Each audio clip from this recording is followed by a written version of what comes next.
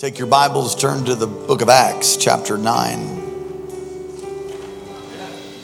Thank you, Pastor Alex. Thank you, team. Greetings to our online Facebookers. Praise God, you can be here when you can't be, but if you could be, perhaps you should be. Amen. Acts chapter 9. Men, I want to encourage you to be a part of that men's encounter. If you've not gone ahead and participated in one of those, you want to do that this time.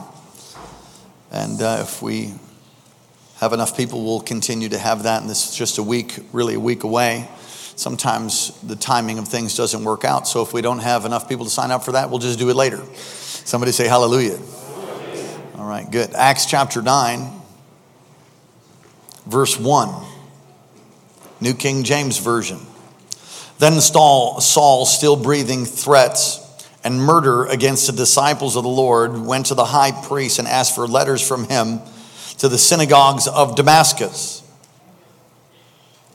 so that if he found any who were of the way, you'll notice it's capitalized, the way is one of the names of the church, found any of the way.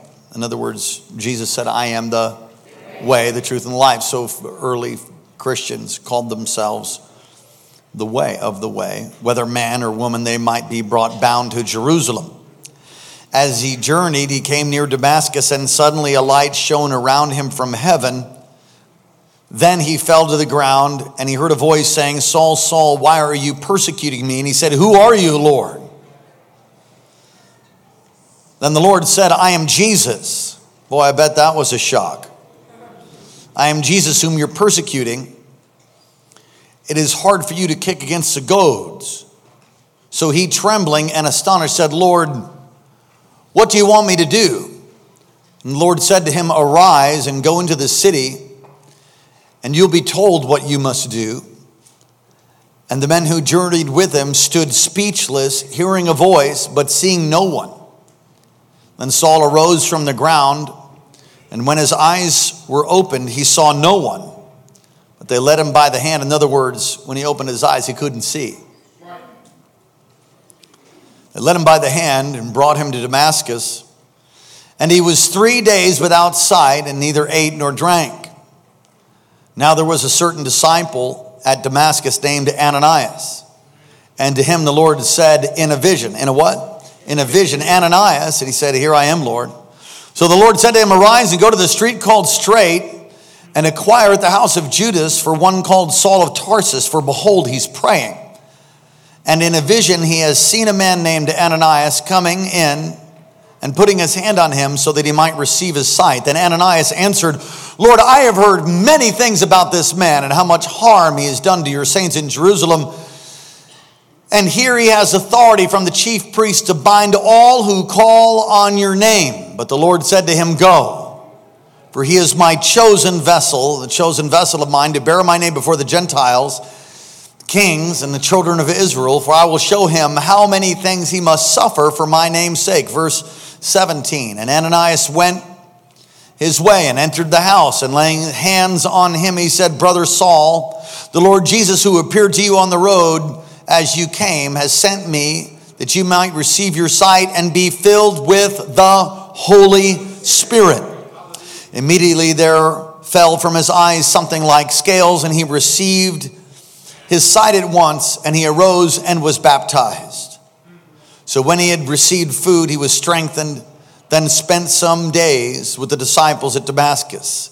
Immediately he preached Christ in the synagogues, that he's the Son of God. Then all who heard were amazed and said, is this not he who destroyed those who called on his name in Jerusalem, and has come here for that purpose, so that he might bring them bound to the chief priests? And Saul increased more in strength and confounded the Jews who dwelt in Damascus, proving that Jesus is the Christ. Now after many days were passed, the Jews plotted to kill him, but their plot became known to Saul, and they watched the gates day and night to kill him. Then the disciples took him by night and let him down through the wall in a large basket. That must have been a big basket, or he was really small. Let's pray. Father, thank you. Come and move in power tonight in Jesus' name. May we never be the same. We give you all the praise. Amen. Slap 2 or 3 people high five with me. Come on, say hi to 2 or 3 people. Say, this is your night. And you may be seated. Praise the Lord. You may be seated.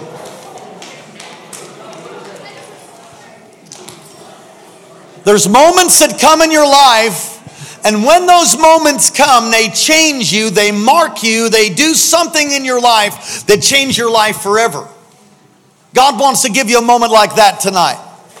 God wants to touch you in such a way tonight that you'll remember this night. Mark it on your calendar. That was the night. That was the night that something changed for me. In history, there's been many moments like that where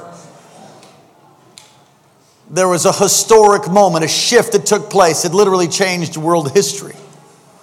You know, the D-Day in World War II. And you could go on and list all of the historical events. I'll tell you, the greatest historical event in all of history that ever has been, I was going to say there ever will be, but he's coming again, so that's going to be pretty historic when he does, is the birth, life, death, and resurrection of the Lord Jesus Christ. Amen. That is the most significant moment in all of history. And we look at this life of Saul, who got touched by the Lord in such a way that it changed everything about him. So I want you to just take a bit of a journey of what his life was like before he met Jesus on the road to Damascus. My wife prayed, give them road to Damascus encounters. She prayed that for our loved ones. What a great prayer that is. In Philippians chapter 3, you can turn there, Philippians 3, it talks about what kind of guy this guy was. We read in Acts, we'll talk about that in a moment, what kind of man Saul was. He was a zealous man. He had given his life for God, but he didn't realize that God had sent his only begotten son. He didn't realize that Isaiah 53 talked about the suffering servant, and the suffering servant had come, walked the earth, raised the dead, healed the sick, cleansed the lepers. And he's actually persecuting this group called the Way. In Philippians chapter 3 and verse 4, it says, circumcised on the 8th day of the people of Israel, of the tribe of Benjamin, a Hebrew of Hebrews, as to the law, a Pharisee, as to zeal, a persecutor of the church, as to righteousness, under the law, blameless. Now this is Paul writing to the church in Philippi, and he calls himself blameless. I don't think anybody here would be so arrogant to call yourself blameless, except for the blood of Jesus that makes you blameless. This guy was blameless. He declared himself to be blameless. This is the life of the apostle Paul and his conversion that we read. So prior to his conversion, prior to his road to Damascus encounter, he was blameless concerning the law. That means he kept the 10 commandments. He lived with all his heart, with all his mind, with all his soul for the Lord, as he understood it, as he was taught. A Hebrew of Hebrews, a Pharisee of Pharisees, taught by the greatest scholar that there was, Gamaliel. And it's kind of amazing that a man like this, raging against the church, he hated the followers of Christ, hated them.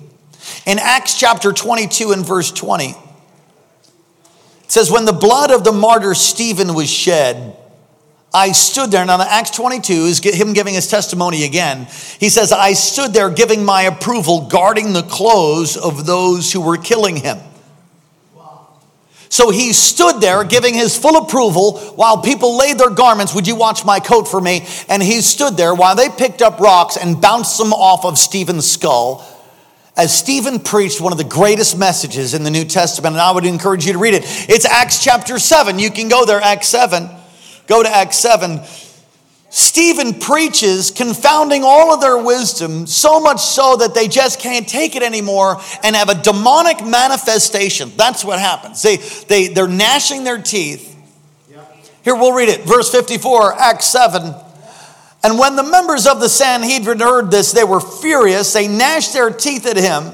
I don't know if anybody's seen that before. I've seen the gnashing of somebody demonized, gnashing their teeth. So angry, so frustrated, so hateful and spiteful towards God and towards anybody who would be connected with them, that literally looked like they were chipping their teeth off in their mouth. That's what gnashing your teeth is. It's ugly. It's an ugly thing.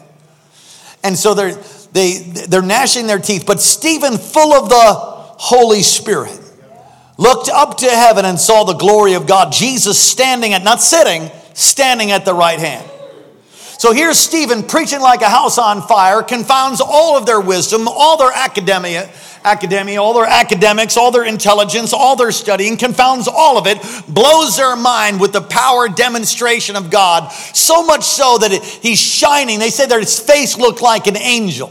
And so when they get so mad and they can't take it anymore, they pick up rocks and they're stoning him. While that happens, Jesus, who's sitting at the right hand, where is Jesus? He's sitting at the right hand of God. Jesus is like, yeah, you know, that's right. That's my boy right there. Jesus stands up and is like, oh yes.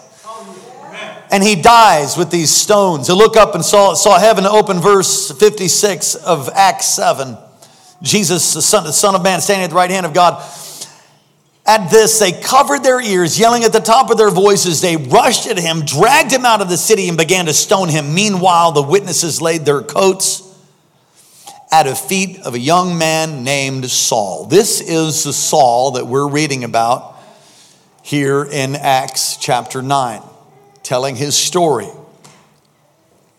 While they were stoning him, Stephen prayed. And here's the great intercessor, Stephen.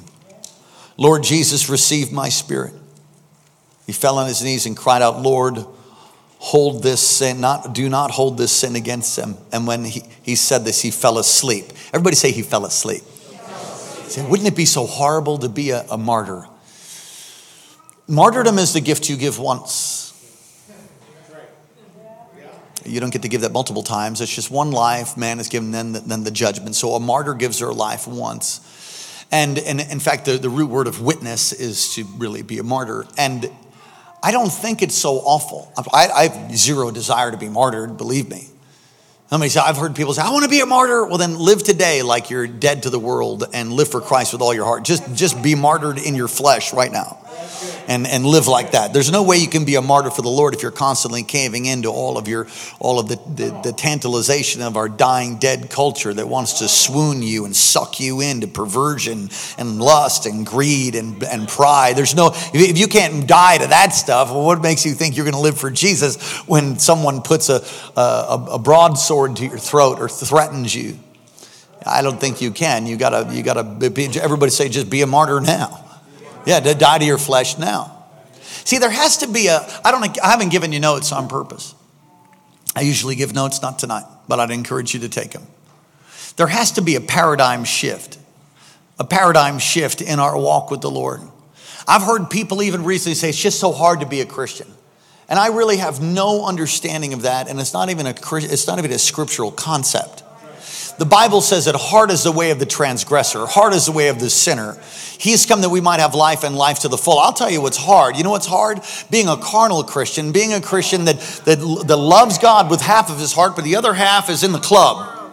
Loves the Lord with part of him, but the other part of him is riding the fence. I mean, come on, gentlemen, you're riding a fence. That doesn't sound fun to me. One foot in the world, that looks like, I can't do a split right now. Maybe you can, but I will tell you can't do a split spiritually. You can't live for God and live for the world. You can't have both. You can't hold on to the money and the kingdom. You can't have two masters, Jesus said. You'll love one, despise the other, despise the other, and hate the one. You have to have a whole undivided heart for God. That process is called sanctification. That doesn't just happen the day you give your heart to Jesus. Bam, fried chicken, and it's just all good. It's not all good. You're going to have to fight. You're going to have to contend. You got to renew your mind. You got to change and get your heart healed. Out of it flows the issues of life. You have to renew your mind and learn to think God thoughts. You have to take every thought captive and make it obedient. You think stupid things, you're going to end up in a stupid place. Show me your friends, I'll show you your future. Hang out with somebody who's broken, busted, disgusted, disgusted? Welcome to the broken, busted, disgusted life. Want to talk about how bad it is and how ugly it is and how hopeless it is? Welcome to the bad, ugly, hopeless club. You want to declare the goodness of God in the land of the living? Then you do that and you'll begin to walk in it. You'll begin to walk in power, walk in authority, walk in the fruit of the Spirit. I have love, joy, peace, patience, kindness, goodness, and self-control. Somebody say hallelujah. That's what I have. And when I don't have it, I declare it, I preach it, I prophesy it. I'll have my wife lay hands on me. I'll do whatever I need to do to live in that place.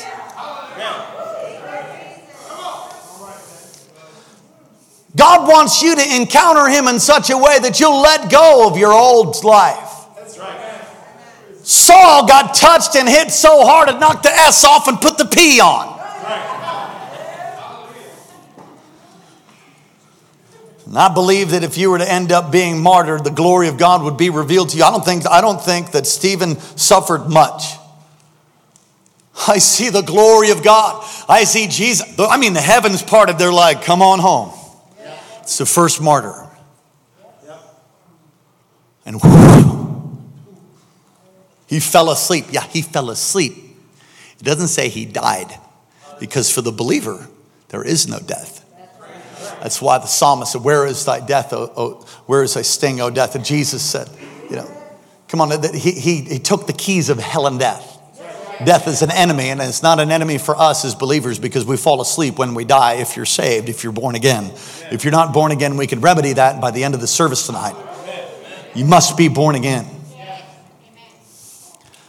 So what happened on the road to Damascus?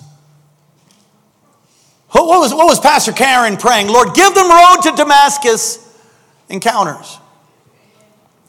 What happened on the road to Damascus? And when we go look at the text tonight, and we see that a light shines around him, and he hears a voice, he falls to the ground. I mean, it's pretty dramatic. And it's not a psychological experience or just a physical experience. What's interesting about his story as he testifies is that there are others who also heard the voice. There's others who heard the voice, but he's the one that God spoke to directly. We don't really know who was traveling with him. We don't know that they've become converts. We don't really know what happened. We don't know. It must have been freakish for them. He's traveling with a group of people. All of a sudden, the killer, the persecutor of the way is not going after them anymore. He's mumbling, Jesus, Jesus, Jesus, I can't see. Jesus, Jesus. And they took him by the hand. There's something wrong with this boy. He's going to kill all the Jesus people, and he become one of them himself. I mean, it had to be pretty dramatic. Can you imagine being the soldiers at the tomb of Jesus? Can you imagine when the earthquake or the thing rolls away and they must have just soiled themselves? Terrifying experience. It was a moment for Saul, and Paul is his Greek name. Saul is his Hebrew name. It was a moment for Saul that could not be explained any other way except for the fact that he saw the risen Savior. There's no way to explain Saul, who was so zealous, so on fire, casting his agreement with the death of the first martyr. He was the up-and-come leader of Jews, really. Their finest educated. This is the man. Maybe he'll end up being the high priest or something. I mean, this guy was amazing on his fast track to success in Judaism. And all of a sudden, he throws it away, and all he can say is, Jesus, Jesus, Jesus. We don't know what he said, but he's blind. They know that, and they lead him by the hand to Damascus. I'm sure he was telling him, take me to Damascus. Don't take me to any other place. Something happened in Saul's life. And I would venture to say what happened to him's got to happen to you, and until it does happen, you're going to have a hard time really living with all your heart for God. When is the moment that you got are you talking about salvation? Sure, I'm talking about salvation, but I'm also talking about something more than salvation. Is there anything more than salvation? Yeah, there's a fresh baptism of fire. There's visitations, there's visions, there's dreams. Come on, you're supposed to go from glory to glory. I heard somebody say, the Christian life is not only hard, but it's boring. I think we're serving two different gods. Boring. Boring? It's exhilarating, I would say that. Now, you get a mixture of the world and you get confused in your mind. It can be boring. It can be dangerous. It can be painful. It can be hard. But when you're living with all your heart, mind, soul, and strength for the Lord, and that's a daily thing that we all have to choose. I said this in a national meeting of our U.S. churches today. We were talking about being corrected. Listen, if the Lord didn't correct you today, you have to check yourself. Now, he messes with me so much. Am I the only one? Yeah, because I'm his son. I am a son. It's my heavenly father. I'm his son. And when you have a relationship with your heavenly father and you're a son and you're a daughter, you're going to get trained. You're going to get corrected. No. Watch that. Watch that. Okay. Yeah. Okay. Watch that. Easy now. Whoa. Pull the reins in a little bit. Right. That's the flesh. Sorry. Thank you, Jesus. Thank you, Lord. Walk past a piece of trash. This happens to me so much. I don't know what the deal is. You know what? I heard a sermon. I don't know what the deal is. I heard a sermon that said, if you ever see a staff member or a pastor or someone in ministry walk past trash, a piece of trash on the property, or in the church building, and they walk right by it, you can just wait for a backslide is soon to be coming. And I thought, I'm not going to. So now if I see it, I don't always see it. Isn't that right, Pastor Karen? That's right. Right. And all the men said, yeah, thank you, Jesus. I swear, I don't know what happens. I've had a road to Damascus experience every time my wife tells me to get something out of the fridge. I'm blind for 3 days. I don't know what the deal is. I just open it up. I'm like, and I kid you not. Am I the only one like, okay. And I'm like, first shelf from the back. Well, from the back all the way to the front. Thank you. No, and it's not there. Second shelf. And I'll work all the way through, and I'm like, I'll get done with the shelves, and I'm like, drawer, door. I'll work the door. And then I'll be like, it's got to be in the drawer. I look at that, and it's still not there. And then my wife has to get up, and she's like, really?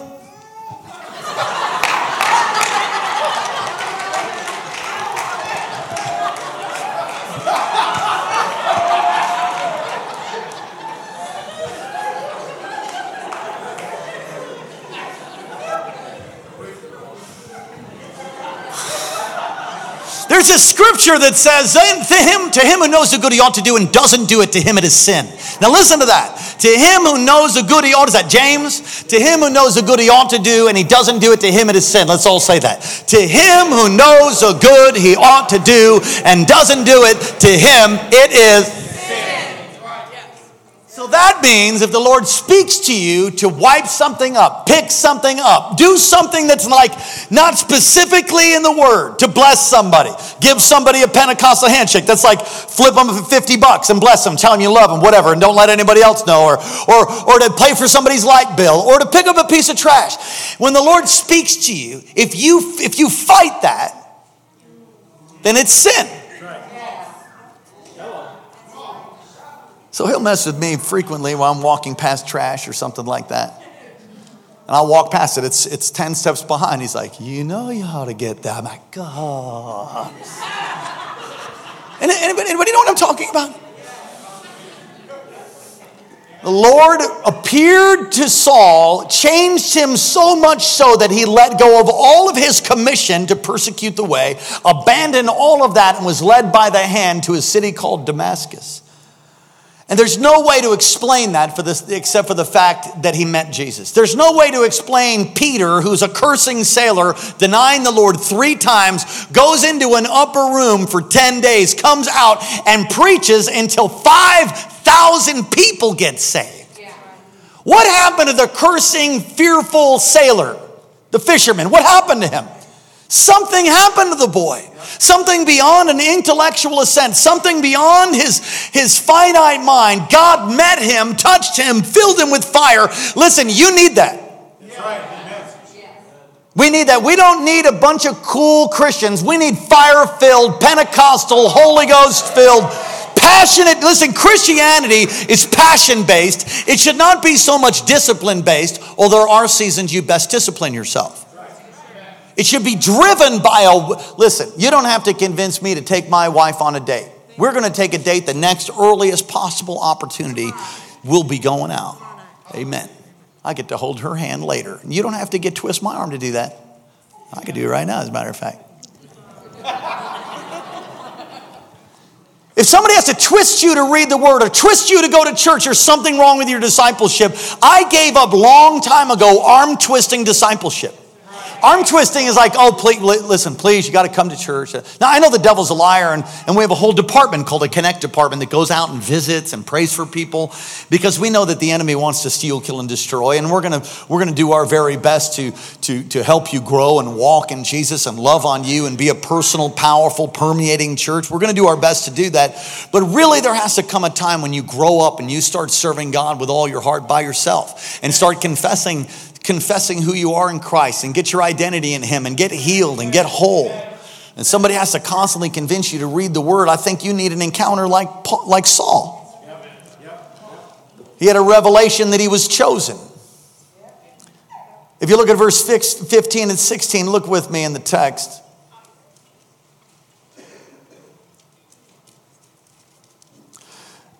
The Lord said to him, go, for he is a chosen vessel of mine to bear my name before the Gentiles. He had a revelation that he was chosen. I want to give you a revelation tonight. If you're not dead, then God has a plan for you. And once you're dead, it's over. But if you're not dead, then God has a plan for you. You don't understand what I'm going through. Well, keep going through it. Yea, though I walk through the valley of the shadow of death. Come on, keep walking. Don't pitch your tent. Don't bring your camper out to the valley of the shadow of death. Don't stay in the valley of the shadow of death and make a little campfire and hope just keep going. Keep believing. Keep pressing. Keep praying. Keep fasting. Keep giving. Keep connecting with people. Keep confessing yourself. And move through into a place of promise. Move through into a place of hope. Move through into a place of fulfillment. God has a plan for you. He has a plan for you. That's the plan. The devil has a plan too. You don't want his plan. You do want God's plan. For I know the plans I have for you. Jeremiah 29:11, a famous scripture for many. He had a revelation. Saul had a revelation that God had a purpose and a plan. And it was revealed to him. You know, without a purpose, you'll be aimless. Without vision, my people perish. Listen, you have to have, what is your life all about? And really, the chief end of man is to love God and to love mankind. I mean, that really is it. Love God and be a deliverer of men. That's what we're called to do. Conversion is a real experience. Do you remember when you got saved, if you're saved? Do you remember what that was like? Do you remember praying that prayer or however it happened for you? I've known people that didn't know anybody that was saved, that just read the Bible, and all of a sudden they just started realizing, man, I need God. And they just said, God, I need you. Oh, I'm sorry. Boom. Saved. When I received the Lord, I was overwhelmed by the amount of crosses. It was almost like I was hallucinating, but I knew I wasn't. The things of the Spirit were open to me, and every telephone pole, all up and down the streets were crosses everywhere. They were on the front door. They were on the sides of the street. Everywhere I looked, I saw crosses on people's necks. I saw them everywhere. They were there before, but I never saw them until the scales were lifted from my eyes, and I began to realize who Jesus was. I've heard about the cross. I grew up as a Catholic before I became a Presbyterian, before I became a Buddhist, before I became a pagan, before I got born again. I mean, I saw the cross my whole life. My parents had a cross, you know, that 1950s picture, you know, then they had the picture of Jesus.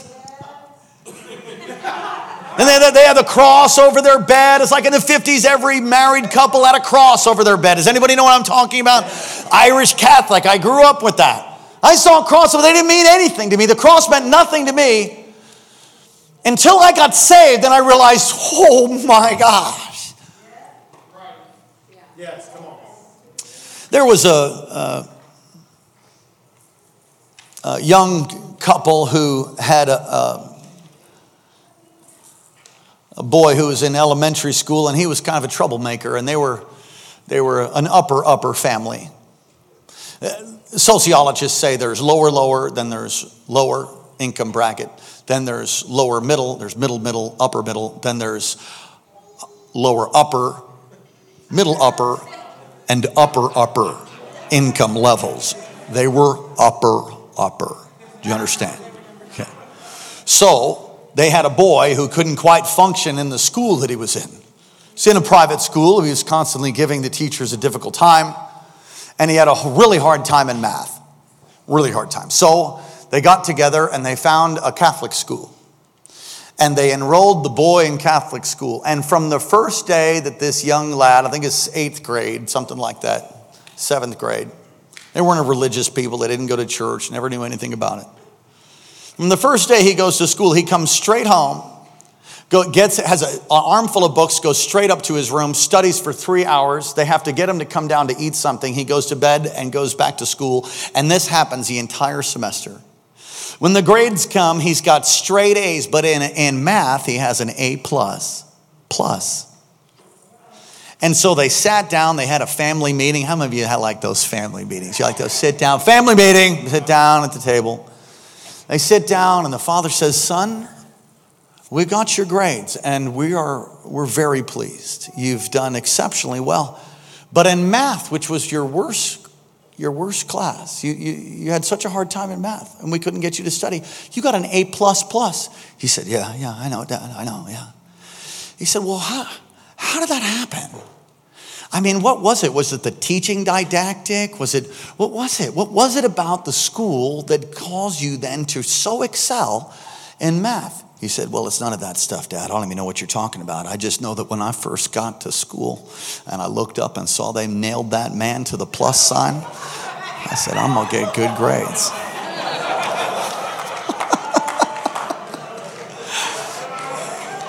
Nailed the man to the plus sign. He knew they were serious about math. Okay, so if you didn't get that on the way home, there you go to that guy.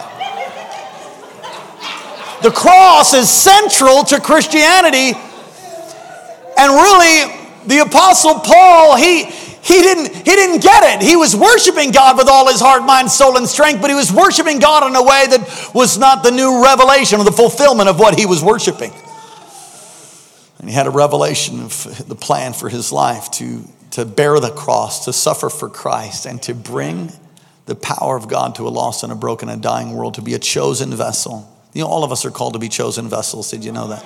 If you carry the message of the good news of Jesus, you're a chosen vessel. Also interesting to me that he is helped by this man Ananias, and I've preached messages on him. We never hear about him again. He's someone who paid the price in his discipleship to be able to hear the voice of the Lord to say, go and minister to the terrorist. Go minister to the terrorist who's come to kill you. I've revealed myself to him, and he's able to hear him. And at the same time, Saul has a vision of Ananias as well. And Ananias trusted the Lord, knew the Lord enough, knew his voice enough to obey and to walk and knock on the door of where the terrorist is staying. Let me bring that to bear. You not only need an encounter with God, you need relationships in the house. You need relationships with people to make it. Got a powerful word at the prophetic conference. Simply ain't going to happen without people helping you. Right? I heard it. I was standing there. They said there's a church in you. Good. Let's get it out. It's a church in you. Man, what does that look like? I don't know, but it's good. We want that. Amen? Right? You need relationships. We need each other. It wasn't just Saul. You see the halo? Can you all see that? It's not really a halo. It's a sheen coming off the top of my skull, which all my bald brothers know about. Come on, give me an amen. He needed help. No man can serve God alone. There are seasons of being alone, but you need to build relationships in the house. I wish I had heard this. I know it was said, but it took me a little while to get what I was listening to become in my hearing and become faith, because I didn't really like people. at first. When I first got saved, I didn't really want to be around anybody. Listen, you can't serve God by yourself. The whole monastic movement was an error in that if you hide the gospel, I mean, you can't put the lamp under a bushel. You can't do that. And thank God for the monastic movement. God turned it for good. And if it wasn't off of the monastic movement, then the word of God wouldn't have been preserved through the dark ages. I mean, you do a little study. You know, monks, monastic movement. You understand what I'm talking about? Okay. But that's the monastic movement's over. There's times where you draw away and have solitude, and that's you and the Lord. But you have to develop relationships. You got to find a place of worship. You know, the other thing with relationships, accountability too. You need accountability. We all need accountability. You got to find a place of worship. You know, he went to the synagogue, he hung out, he was in fellowship. And the last thing you see from this is that I don't want you to miss is you could be deceived. See, Saul was deceived. He was deceived. He had not received the Lord Jesus and was in fact persecuting the church, which is an interesting concept. Persecuting the church, meaning he's going around to kill all the Christians. It's called the church. It's not one particular church. Well, it is, in that it's the body of Christ. But the persecution of the body of Christ is seen by the Lord as a persecution of him. Saul, who are you? I'm Jesus, whom you're persecuting. Now let's think about that for a second. So when you talk about the church down the street, maybe, when you talk about, you know, one of the things that irritates me, you hear it in Pentecostal circles picking on those that aren't filled with the Spirit or whatever. So don't do that. Don't do that. I said don't do it. That's not God. And in the same way, they shouldn't pick on tongue-talking Pentecostals either. There are things that happen in the body of Christ that need to be called out and need to be confronted. There are heresies. There is false teaching that needs to be confronted. But I wouldn't dub yourself the spiritual police. I love Baptists. I love anybody that loves God and doesn't destroy the Godhead, period. Father, Son, Holy Ghost. Don't destroy that. That's intact. Everything's good. Now, there's controlling places. There's places. Look, this is not a perfect church. I know it might not be shocking for some of you. And if you find a perfect church, be sure that you don't go there, because you'll ruin it. Because mankind is not perfect. And you know, he drops us in the soil of relationships so that we can work out all our little rough edges.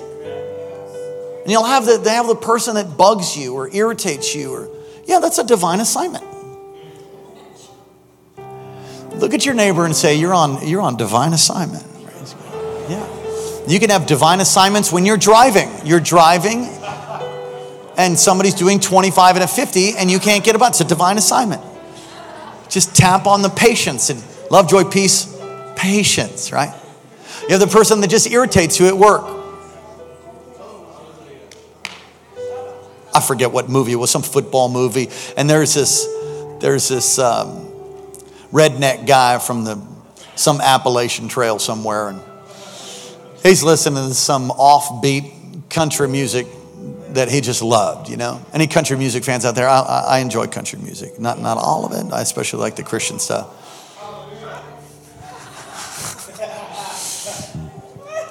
And the guy that's listening to it, he's just like being tormented in pain.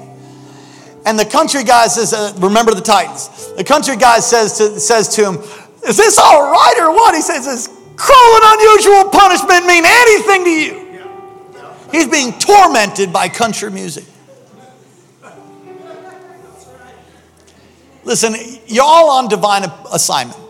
And when you come into contact with people that irritate you, bug you, and chap your hide, he's a balm in Gilead. Come on, somebody say chapped balm. Get it? Balm, chap. Okay. Saul was deceived. So I ask you, are you deceived? The hard thing about deception is when you are deceived, you don't know it. Hence the word deception. Let me read this to you. Revelation chapter 3 and verse 14. And the angel of the church in Laodicea write the words of the Amen, the faithful, the true witness, the beginning of God's creation. I know your works, you're neither hot nor cold. Would that you were either cold or hot. So because you're lukewarm and neither hot nor cold, I will spit you out of my mouth. For you say, I am rich. Listen to this now. This is a perfect picture of a stronghold. You say, I'm rich. I have prospered. I need nothing. Not realizing, but you say not realizing. Not realizing that you are wretched, miserable, poor, blind, and naked. Now hold the phone a second. How is it that a person can actually think that they're rich, prospered, and blessed, but from God's perspective, they're poor, wretched, blind, and naked? It's like the way that they feel in their heart is completely the opposite of the way that He sees them. That is a terrifying thing. You know that text where He says, Lord, Lord, did we not cast out demons in your name? Did we not prophesy in your name? He said, get away from me. I never knew you. The word knew is a very intimate word. Very intimate. So somehow Saul, on his way doing what he felt was to do his calling, was deceived. He was wretched, poor, blind, and naked before the Lord. And when the Lord revealed Himself to him, he broke and realized, oh my gosh, I've been deceived. Come on, just lift your hands all across this place. Where are you at? Have you had a visitation of the Lord?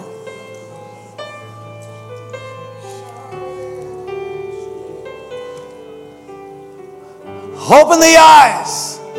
Lift the scales, Lord. Tonight, we want to know you. We want to see you.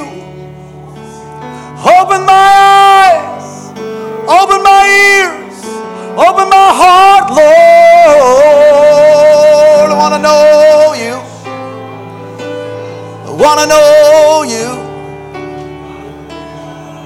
I want to see. I want to feel you. Open my eyes.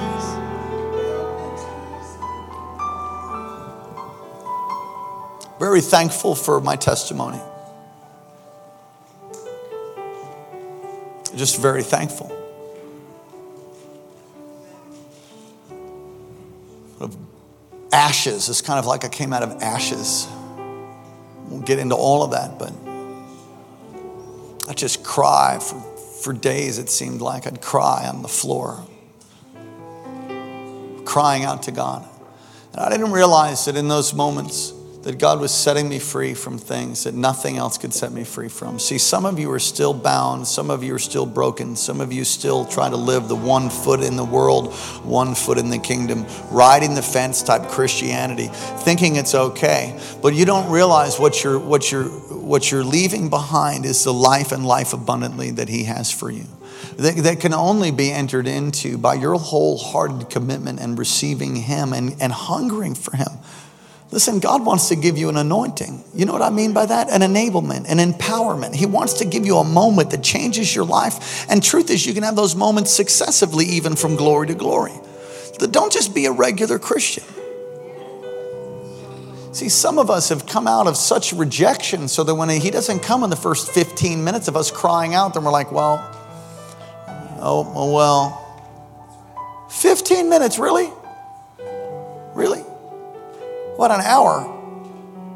Are you willing to put yourself in a place of desperation and hunger to be touched and embraced by the arms of the Master? True hunger will be willing to be laughed at, mocked at, rejected by peers. True hunger, if sincere, is fine with looking like a fool in the face of their friends, or even their family. I can't get away from, and I'm going to close in a second, maybe. I can't get away from studying revival and seeing men and women who had an encounter with God that changed their lives. You said, well, can I have that? Yeah, but he'll touch you in direct proportion to the hunger that you have. Or you can stare at your phone. Or you can send your little snaps. You could do your little chats. You could be enamored by the grams. Ooh. How many likes did you get? You could be so consumed and sucked into Facebook.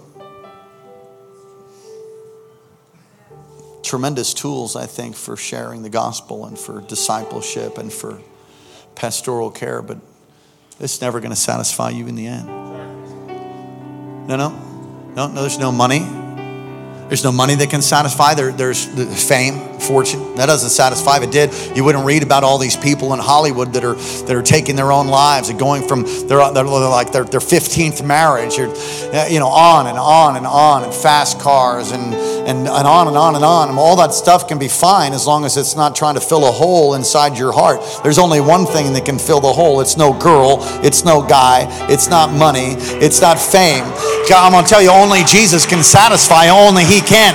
He said, well, how come He hasn't touched me yet? Maybe you're so distracted by the Instagramming, Facebooking. Maybe you're distracted by the things of time and tradition, or you've been dealing with your own rejection and you haven't pressed through the wounds of your father or pressed through the wounds of your home and to entered into receiving the healing touch of Jesus, to have Him open your eyes and speak to you and touch you. You can be healed. You can be delivered. You don't have to use drugs to feel better. You don't have to cut yourself to ease the pain. There are people that cut themselves so that they don't feel the pain.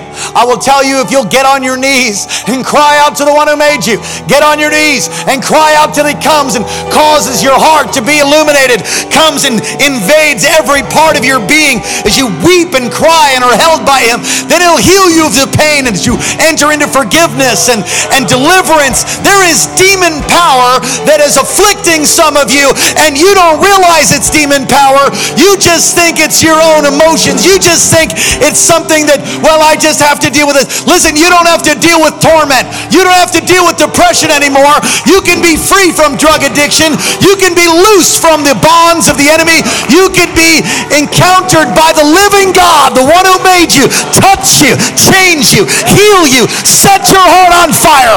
He can do it. Come on, stand up on your feet. Thrust your hands into the heavens. Come on, call on Him. Call on Him tonight. Oh,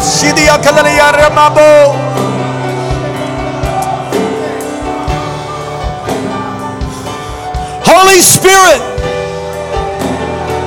touch every hungry heart, and the ones that are not hungry, make them hungry, God.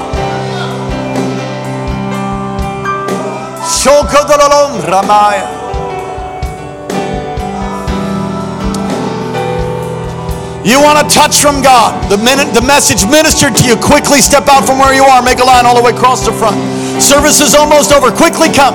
Quickly come. Quickly come all the way to the front. Come on, move your feet faster than a walk. Come on, if you're really hungry. Come on. Holy Spirit, you see these. You see these. God, we stand before you. So hungry. So thirsty. So desperate. Oh God, come by your anointing. Holy Ghost.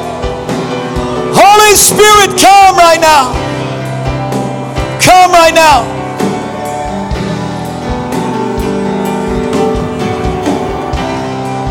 Holy Spirit, let your fire come. Holy Ghost, now. Holy Spirit, right now. As deep calls unto deep. All of your water brooks go over me. Touch.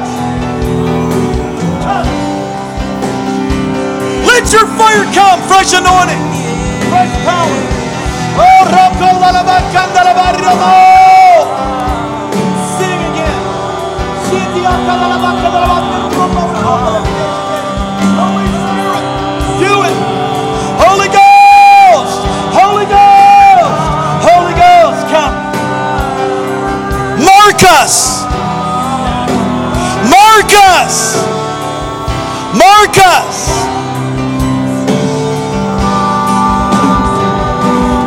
Mark us, Lord. Mark us. Write upon the fleshly tablets of our heart. Let your fire come. More of your power. Come on, cry out to God in your own voice. Holy Spirit, it's a new day, it's a new hour. Power in the name of Jesus. In the name of Jesus.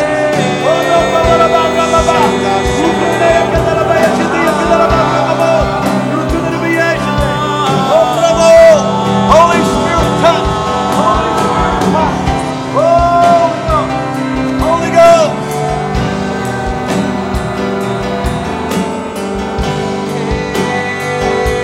Come on, just lift your voice.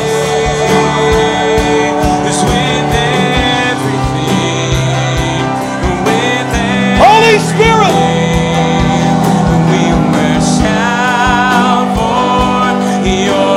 I see before you like a swirling of a pool. It's the moving of the Spirit of God, even in relationships around about you. The Lord is putting your hand into some situations of family and friends. Be careful, because there's a snake bite that'll come. You want to avoid that. The Lord's going to give you time to reach in and when not to reach. When it comes to help them, let the chips fall. Be sure to not be involved in such a way that it's something like that. But I see you rescuing people. I see you rescuing people. Holy Spirit, touch. Holy Spirit. Holy Spirit, touch right now. Holy Ghost. Yes.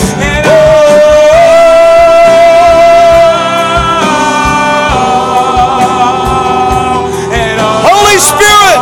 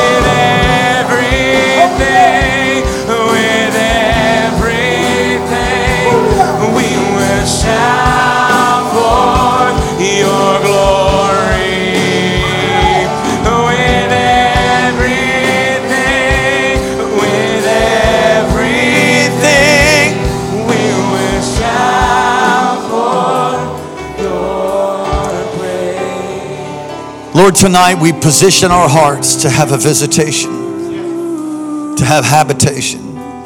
We want more of you. I want more of you in my life. Come on, just a moment longer. Service will be over. I want more of you. Come on, tell him.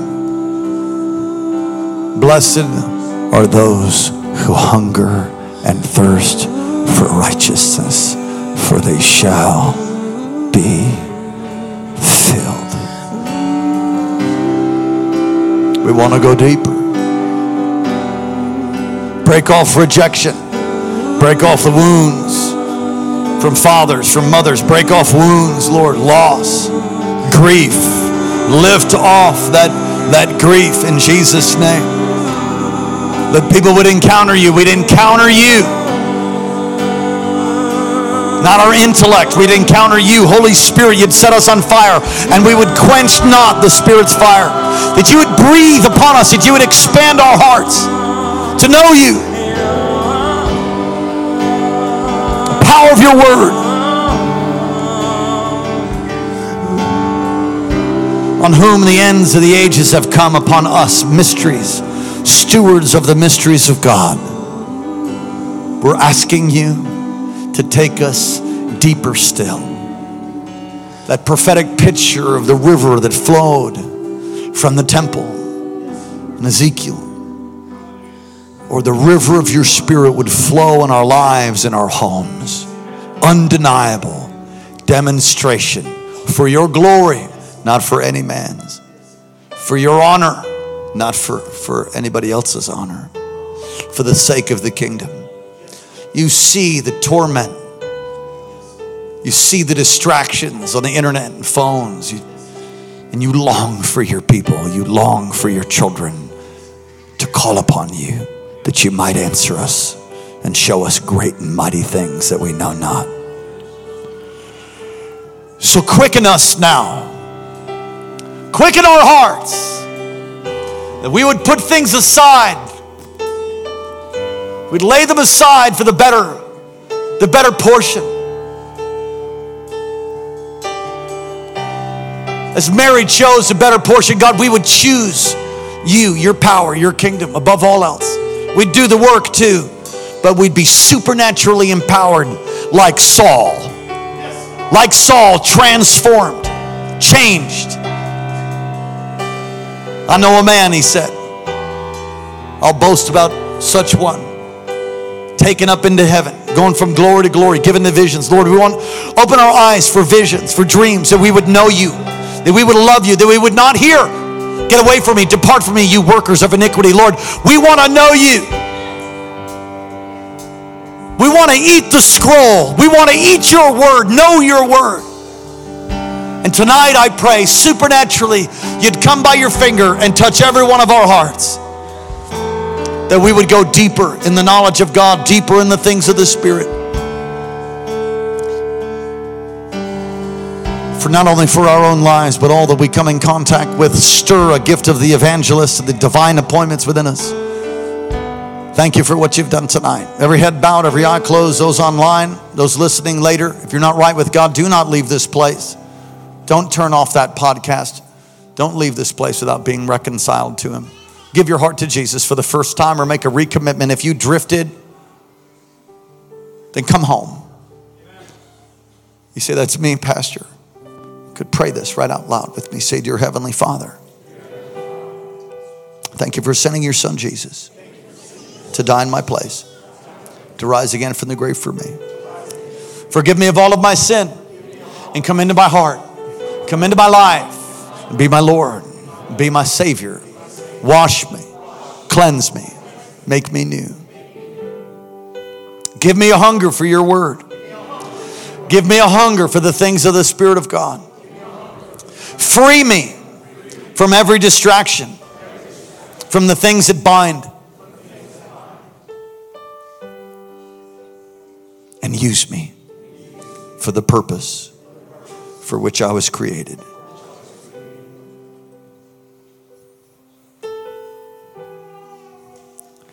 Then when it's all done, I'll hear, well done, good and faithful servant.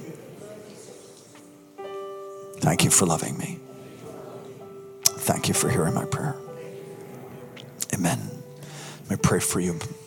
Holy Spirit, again, mark us with hunger, an insatiable desire for you that can only be satisfied by you. That we would walk circumspectly, knowing that the days are evil, that the enemy prowls around like a roaring lion, seeking whom he may devour. We put on the Lord Jesus each and every day, walking in the armor of light, walking in the armor of God. Protect us, lead us, guide us, keep us from evil, deliver us from temptation. And we declare that thine is the kingdom and the power and the glory forever and ever. In Jesus' name. And the Lord bless you and keep you and cause his face to shine upon you. Lift up his countenance towards you, be gracious to you, and give you peace. Jesus.